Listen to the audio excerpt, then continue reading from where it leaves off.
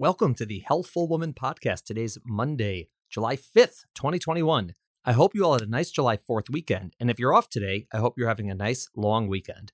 For today's podcast, Mike Silverstein and Stephanie Lamb join me to talk about advances in hormone therapy. Mike and Steph are two of the doctors at Carnegie Women's Health. The third, of course, is Erin Gottlieb.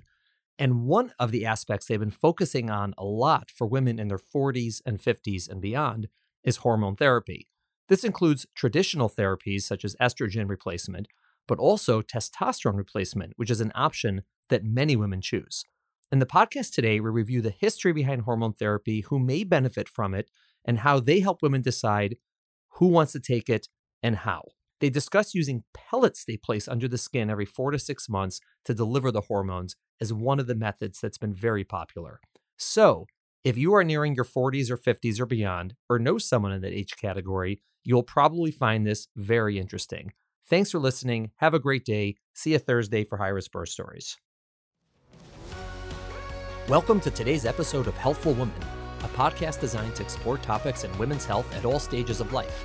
I'm your host, Dr. Nathan Fox, an OBGYN and maternal fetal medicine specialist practicing in New York City. At Healthful Woman, I speak with leaders in the field to help you learn more about women's health, pregnancy, and wellness. All right, welcome to Stephanie Lamb and Michael Silverstein. Three of us in one room at one time discussing hormones. This is just unbelievable. This is a new feat for a podcast to have three people in the same place at the same time. So I'm very excited. I'm more excited. I'm even more excited than either of you. That's awesome. We did have a podcast with three people, but one of them was remote over the phone. I didn't even realize we had three headsets, so this is great.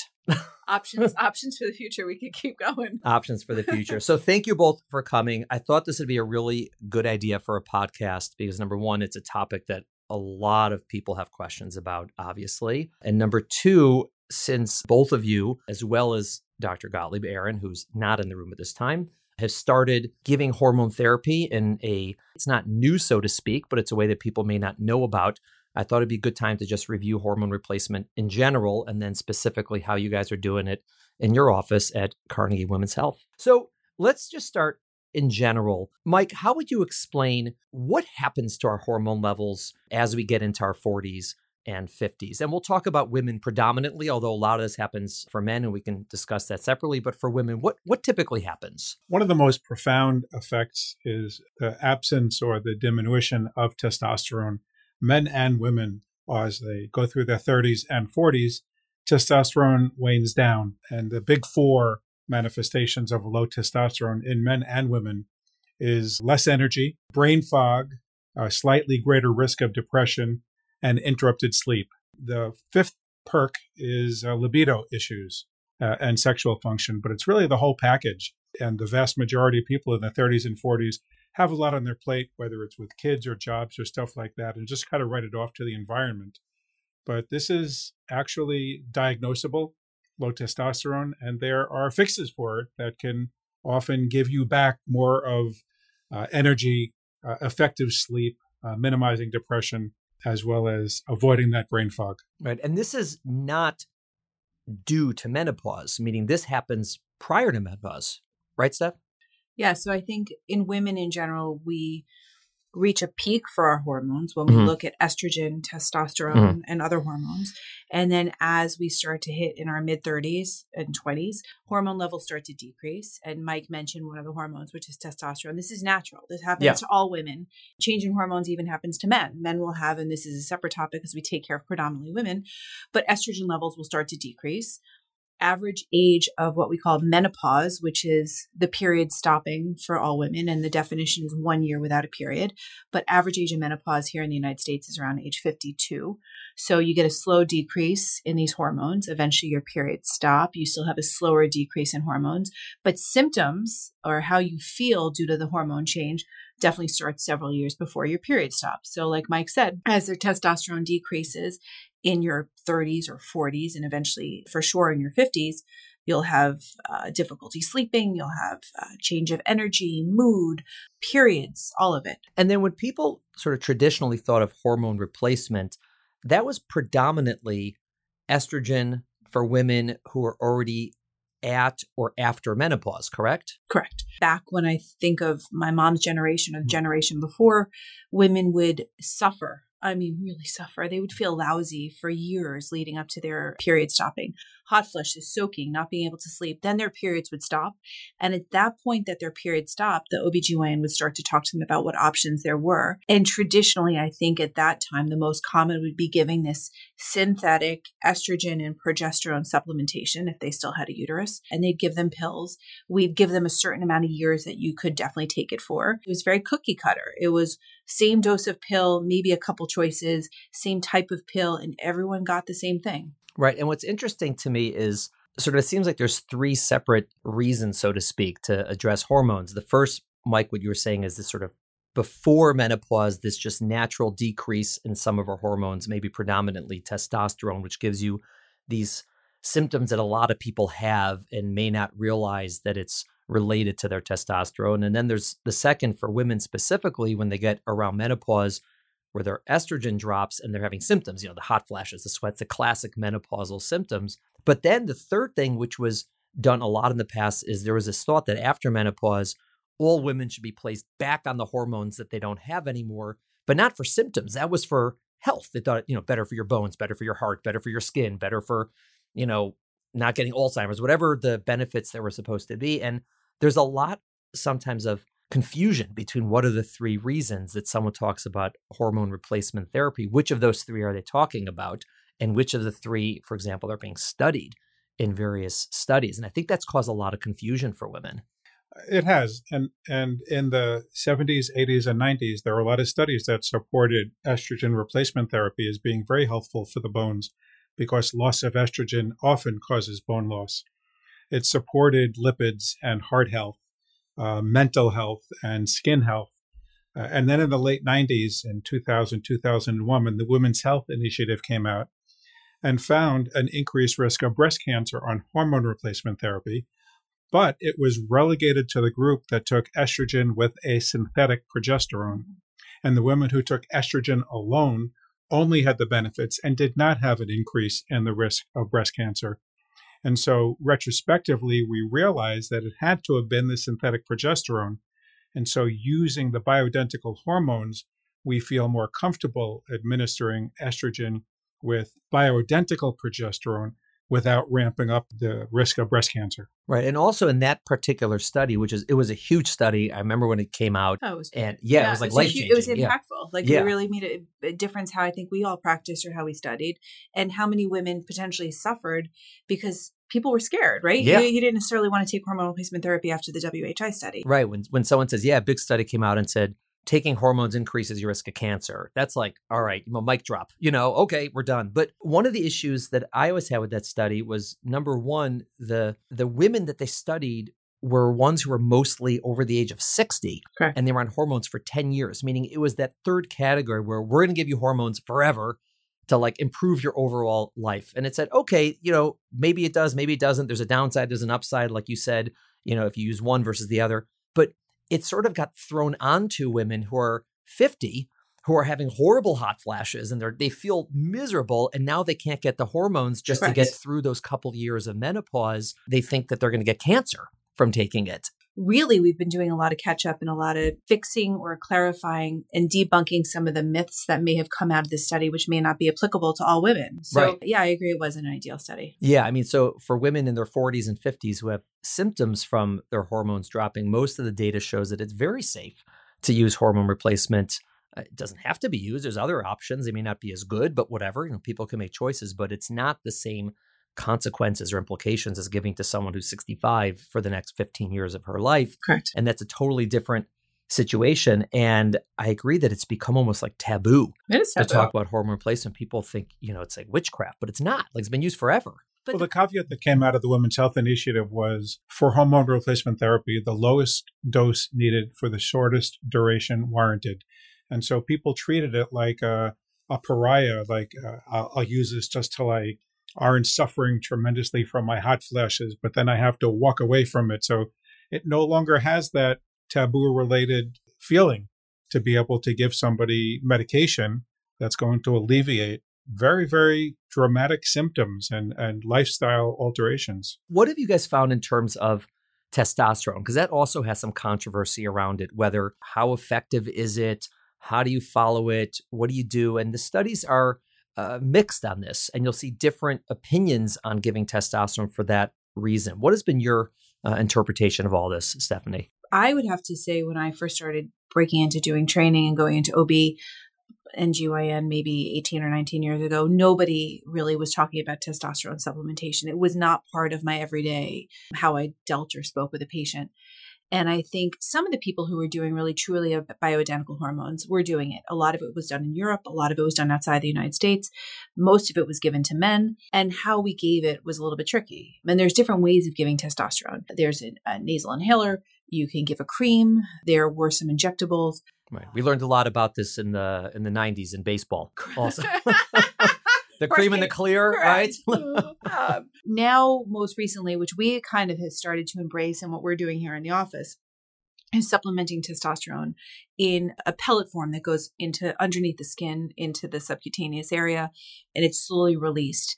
And the cool part about it is that each of the doses of hormones that we give for the testosterone is individualized to the patient. So we look at all these different things and we decide how much testosterone do we need? How often do we need to check the bloods? Well, typically we check the bloods prior. If someone's coming in with complaints, we'll look at the patient and see, could this be a hormonal related type of thing? Check your levels, find out if their testosterone is low. And then if it is, we titrate it back accordingly. And we call them a month later and find out how they're doing. And if they're symptomatic with a borderline testosterone, we can do a boost. So besides the lab values, we can adjust it to the patient's reaction. Right. And then we check the blood about 5 weeks to 6 weeks after they get their supplementation, that in this particular mode of giving it back. And then after that, you don't really have to check the labs except for once a year. We typically check to see how they're doing.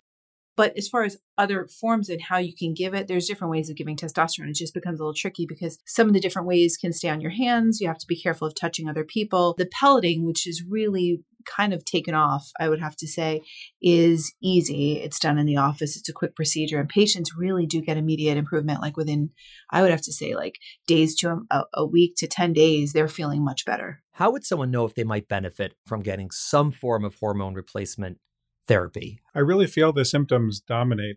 Low energy, brain fog in the middle of the day, interrupted sleep, depressive symptoms, poor libido. I mean, these are very common symptoms that people just write off to being in their 30s, 40s, or menopausal. And if you approach a gynecologist, if you come with your partner or by yourself to Carnegie Women's Health, it's a discussion. We've had lots of couples come in, sent labs on both after doing a review of their symptoms. And there are a handful of couples that we've taken them both in and done pelleting for both, and with a very positive reaction. Right. So Stephanie, when you're seeing them, how do you evaluate them other than asking them their symptoms? Someone comes in, they have this symptom and that symptom. You do some blood work. And is there anything else you have to do, like an exam? Are there any other tests you have to do to make sure that there are candidates? Every patient that comes in, we typically sit with them in the office first, right? We do our intake, ask them how they're feeling. In our particular office, over the age of 40, we give them a questionnaire. And that questionnaire is basically geared towards asking them a bunch of questions. So by the time they walk in the office and I peek at this questionnaire, I kind of have an idea of how they're feeling. I look at their age. I ask them how old their mom was or siblings were if they went through menopause. Average age of menopause is 52. So if someone's 25, I doubt that they're coming in for menopausal issues. So you kind of just create a picture. I do an exam. If someone's complaining of painful intercourse, they feel very dry, other symptoms like that, we do a full exam. And then afterwards, I offer them blood draw. I say, I think we should check some labs. Typically, the labs take about a week to come back, maybe a little sooner. And depending upon what I'm kind of thinking or what they're feeling, we typically will set up a follow-up appointment to talk to them. We could do it via Zoom. So we'll do a Zoom visit. We'll talk about their hormones, what we found out. And then we kind of break down what we think is a right treatment for them. Very young patient, very few symptoms. Here we can follow this. Older patient in menopause, they want to be more aggressive. We may tailor different types of hormone therapy. And although we're talking a little bit about testosterone, hormone replacement therapy, which has been around for years, can come in all different forms. Right. Pills are still popular. Patches, excellent form of hormone replacement therapy. I mean, I really love a good patch. And then you also have pelleting, which can be used as well. So I think seeing how patients feel, how comfortable they are, and just because you start at one thing, you could switch months later. You don't have to stick with it. It may not work for you. Right. And then what are the options in terms of the hormones that you might give. So there's testosterone that you might give. There's estrogen. Are you ever giving progesterone? Or I know there's thyroid that also is given. Those are oral medications. So the only pellets currently are the testosterone and the estrogen. If they have a uterus and are getting estrogen, they're going to take an oral bioidentical progesterone, safe and effective. We'll screen their thyroid, and we also use a thyroid supplement for patients who have borderline thyroid values. Because a lot of those symptoms overlap with low thyroid. Correct. Significantly. Yeah. I suppose you must be finding people who end up having a thyroid disorder as well, because that's common as people enter their 40s or 50s. Well, it's so interesting because the normal values for thyroid function have a low end and a high end. And we don't call it a thyroid disorder until you've crossed the line at the low end. But if you're a tenth of a point above it, we label it normal. But you're a tenth of a point above where you would have gotten replacement. And so we feel those patients are a candidate for a boost. We're not dousing them with thyroid. We're just trying to get them back into the middle of the normal range. Yeah. Right. And again, I imagine that since we're talking about symptoms, we're not talking so much about the health. I mean, if someone's thyroid is borderline and you decide not to treat them, they'll probably be fine from a health perspective, but they may not feel as well. Well, that's true. But also, if they're borderline with their thyroid function, will they be exercising? Will they be vigorous? Will they be gaining weight? Women come in, and especially in their 40s and their 50s, and they will say, I eat the same. I feel like I'm exercising the same, and I cannot budge my weight. And metabolism definitely, and how your weight is carried changes as we get a little bit older. And I think for women, if we do check their thyroid, which is very much a part, and I think we here are very proactive about looking at thyroid dysfunction. For patients, they may fit into that normal value he's talking about. But once again, normal hanging out at the edges isn't necessarily quote unquote normal. And I think getting them back to the middle of the road or even on a little bit of the lower, faster side, patients notice they feel a lot better. Right. And if it didn't work or they had side effects, you could always just Stop it. Yeah. Right. When you're talking to patients about this, you're evaluating them and you think it might be an option for them. Is there any downside to doing the hormone replacement? Meaning, what are the things you go over with them in terms of potential, not just like the risks, like, oh, there's a rare chance of this or a rare chance of this, but just in general, what would be the downside of trying this for patients? As far as when we look at who's a good candidate for hormone replacement therapy, once again, it depends upon what hormone you're talking about. How old is the patient? Do they have any medical conditions? Had they been on it? Had they stopped it? Or are they starting it again later than life? And I think all of that plays into play. We look at breast cancer. We look at family histories of cancers. Are they good candidates for hormone replacement therapy? And in general, I think we always, before we start something here, are thoughtful about making sure their screening tests are up to date. We won't give testosterone or hormone replacement therapy if they really haven't had an up-to-date mammogram. You want to make sure their screening tests are completely normal. So if we know that they're healthy, assuming they also don't have high blood pressure, high cholesterol, anything that we think may be a factor to follow up, I may send them back to their primary care doctor to just say, hey, are you okay with this? But really, mostly anybody can get hormone replacement therapy, especially if you're doing it in a way that's not taken orally and is taken through the skin. Blood clotting disorders. I mean, we see it all. There's options for patients. Mike, has that been your experience as well, that it's not usually risky for them in the sense, not contraindicated? So far, that's what all the data supports. There's a handful of menopausal women who will take an estrogen pellet with progesterone and bleed, spot, or stain transiently, and that's completely normal because their body is seeing estrogen for the first time. There are sometimes a response to the testosterone where there's some very temporary, short-lived hair growth that is not pronounced and goes away and can be dose adjusted, but certainly no devastating effects. And as Dr. Lamb mentioned, we're very meticulous about screening our patients before we pellet them to make sure that the whole package is in good shape and that we're just enhancing it with the pellets. So if someone is going to undergo this, how does it work logistically for, let's say they're going to do the pellets, which is what you're talking about. So take us through step by step from the moment they decide, we're going to do it, right? You did all the tests, you'd sent the blood work. How does that work? So again, it's a 3-step process. The first is the intake, where we talk about whatever symptoms they're having, and we send their blood work. 2 weeks later, it's a Zoom conference where we'll review their labs, have a discussion with them, and if they're motivated, we'll book them for the pellet insertion. And Dr. Lamb will tell you what that encounter is like. And there's a video of you doing this as well on our website. I love it. All right. It's short, under 2 minutes. Check it out.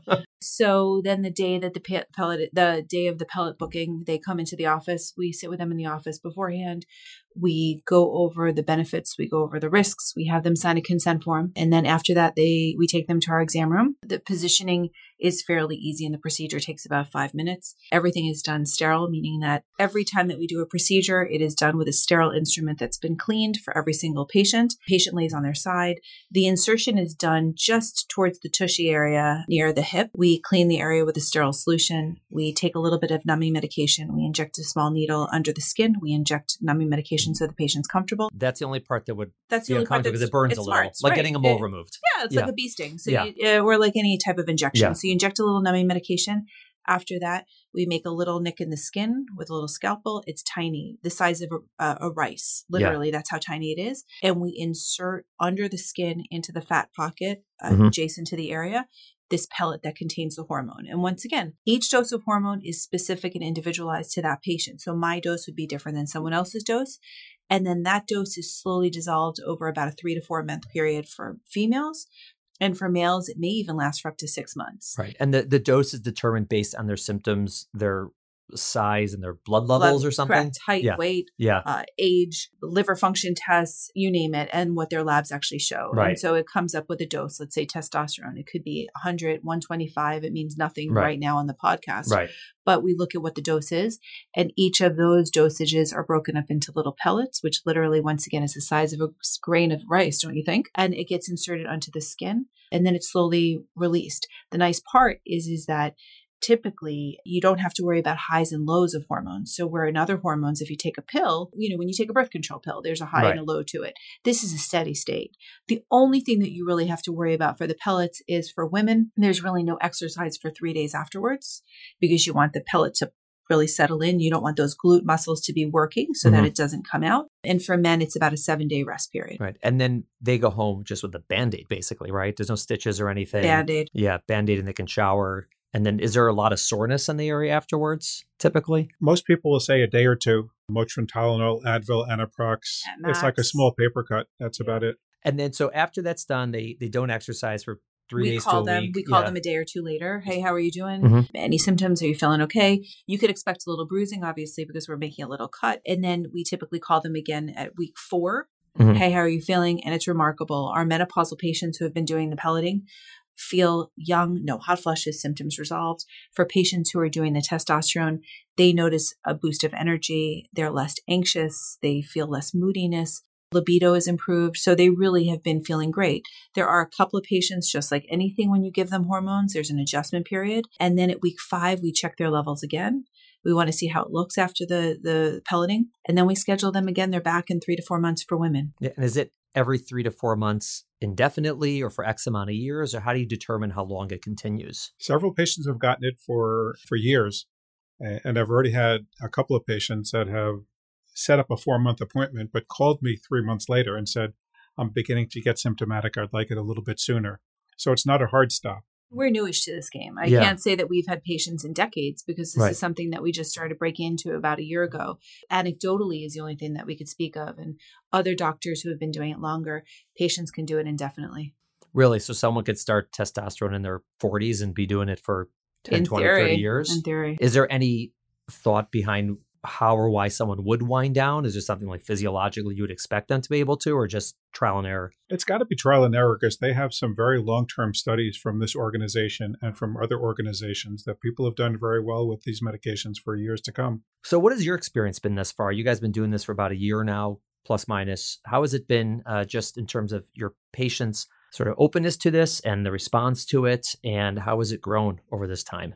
I think when we first started out, we were excited. I think as with anything else, you're nervous. You're used to what you're used to with regards to practicing medicine. And I think hormone replacement therapy was very traditional. Women either had pills, women either did patches. Women who are menopausal did even vaginal estrogen, right? This was kind of breaking into something new. And in New York, not a lot of people had really been doing it, although talking about it and thinking about it. And I think the idea of bioidentical hormones is not new. I mean, that's been around for years and years, but the idea of adding back testosterone has really taken off. And I think when you see the patients and you see how happy they are, and then they talk to their friends, and then they're doing more research, it has taken off. And I think it's exciting for us here. Yeah. Mike, have you found the same? Your patients have been pleased with it overall? There's a good percentage, a good majority of the patients would refer to it as a game changer. Mm-hmm. It's really been a dramatic change in their lives. I've had no patients with no effects. They've been all positively received, but some significant game changer type responses. Like with anything else, are there zero side effects? No, I think that would be misrepresentation. I think with any type of hormones, sometimes at the beginning, patient could feel a little bloated. Patients are always concerned about weight gain. Am I going to get fat? Am I going to gain weight? Well, I think always there's a little bit of water retention with any time that you do hormone replacement therapy. And I always set the bar, be aware. I'm giving you some hormones. You're going to notice a little change in how you feel. But in the long term, you're going to feel so much better. In the short term, you just have to get adjusted. Sometimes patients can notice a headache. That's normal. You're restarting hormones that either you haven't had or have been low. And if you can kind of prepare them for what to expect, you don't get the calls on the other end. It's when they're not prepared for it that it's really the issue. Right. Now, you guys both mentioned a couple times bioidentical as an adjective before hormone. How would you explain what that means specifically versus just hormones? Same exact molecules that are in the hormones your body makes, but they all come from plants. None of it comes from animals. None of it comes from pigs, from horses urine.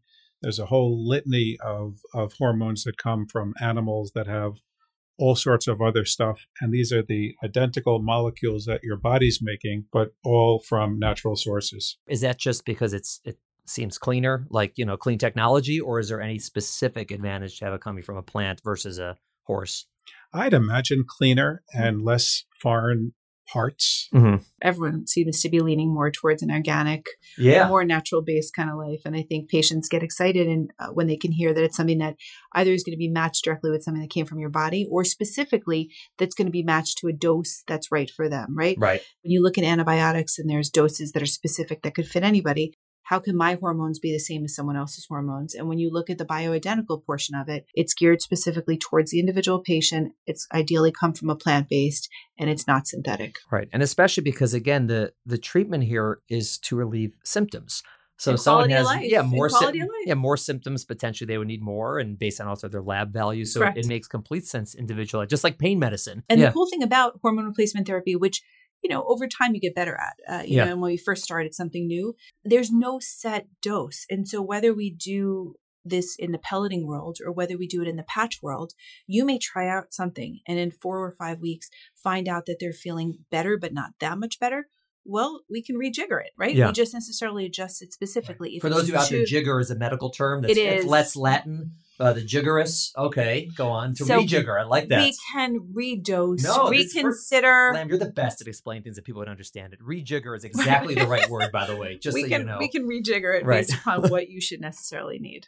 How do people find you guys if they're now clamoring for their bioidentical hormone? We're online. We're everywhere. We're everywhere. Steph Lamb's running around the Upper East Side with pellets. Flyers on posts. Carnegie Women's Health. Yeah, so Carnegie Women's Health and your website, carnegiewomenshealth.com, all one word, right? Yep. Fantastic. Guys, thank you so much for coming on. It's really cool that you're doing this. I know that you guys talk about this, you have patients coming in, and it's nice to be able to help people. It really is. It's been great to help people and make them feel good. All right. Thanks, guys. Thank you. Thank you for listening to the Healthful Woman Podcast. To learn more about our podcast, please visit our website at www.healthfulwoman.com. That's HEALTHFULWOMAN.com. If you have any questions about this podcast or any other topic you would like us to address, please feel free to email us at hw@healthfulwoman.com. Have a great day. The information discussed in Healthful Woman is intended for educational uses only. It does not replace medical care from your physician. Healthful Woman is meant to expand your knowledge of women's health and does not replace ongoing care from your regular physician or gynecologist. We encourage you to speak with your doctor about specific diagnoses and treatment options for an effective treatment plan.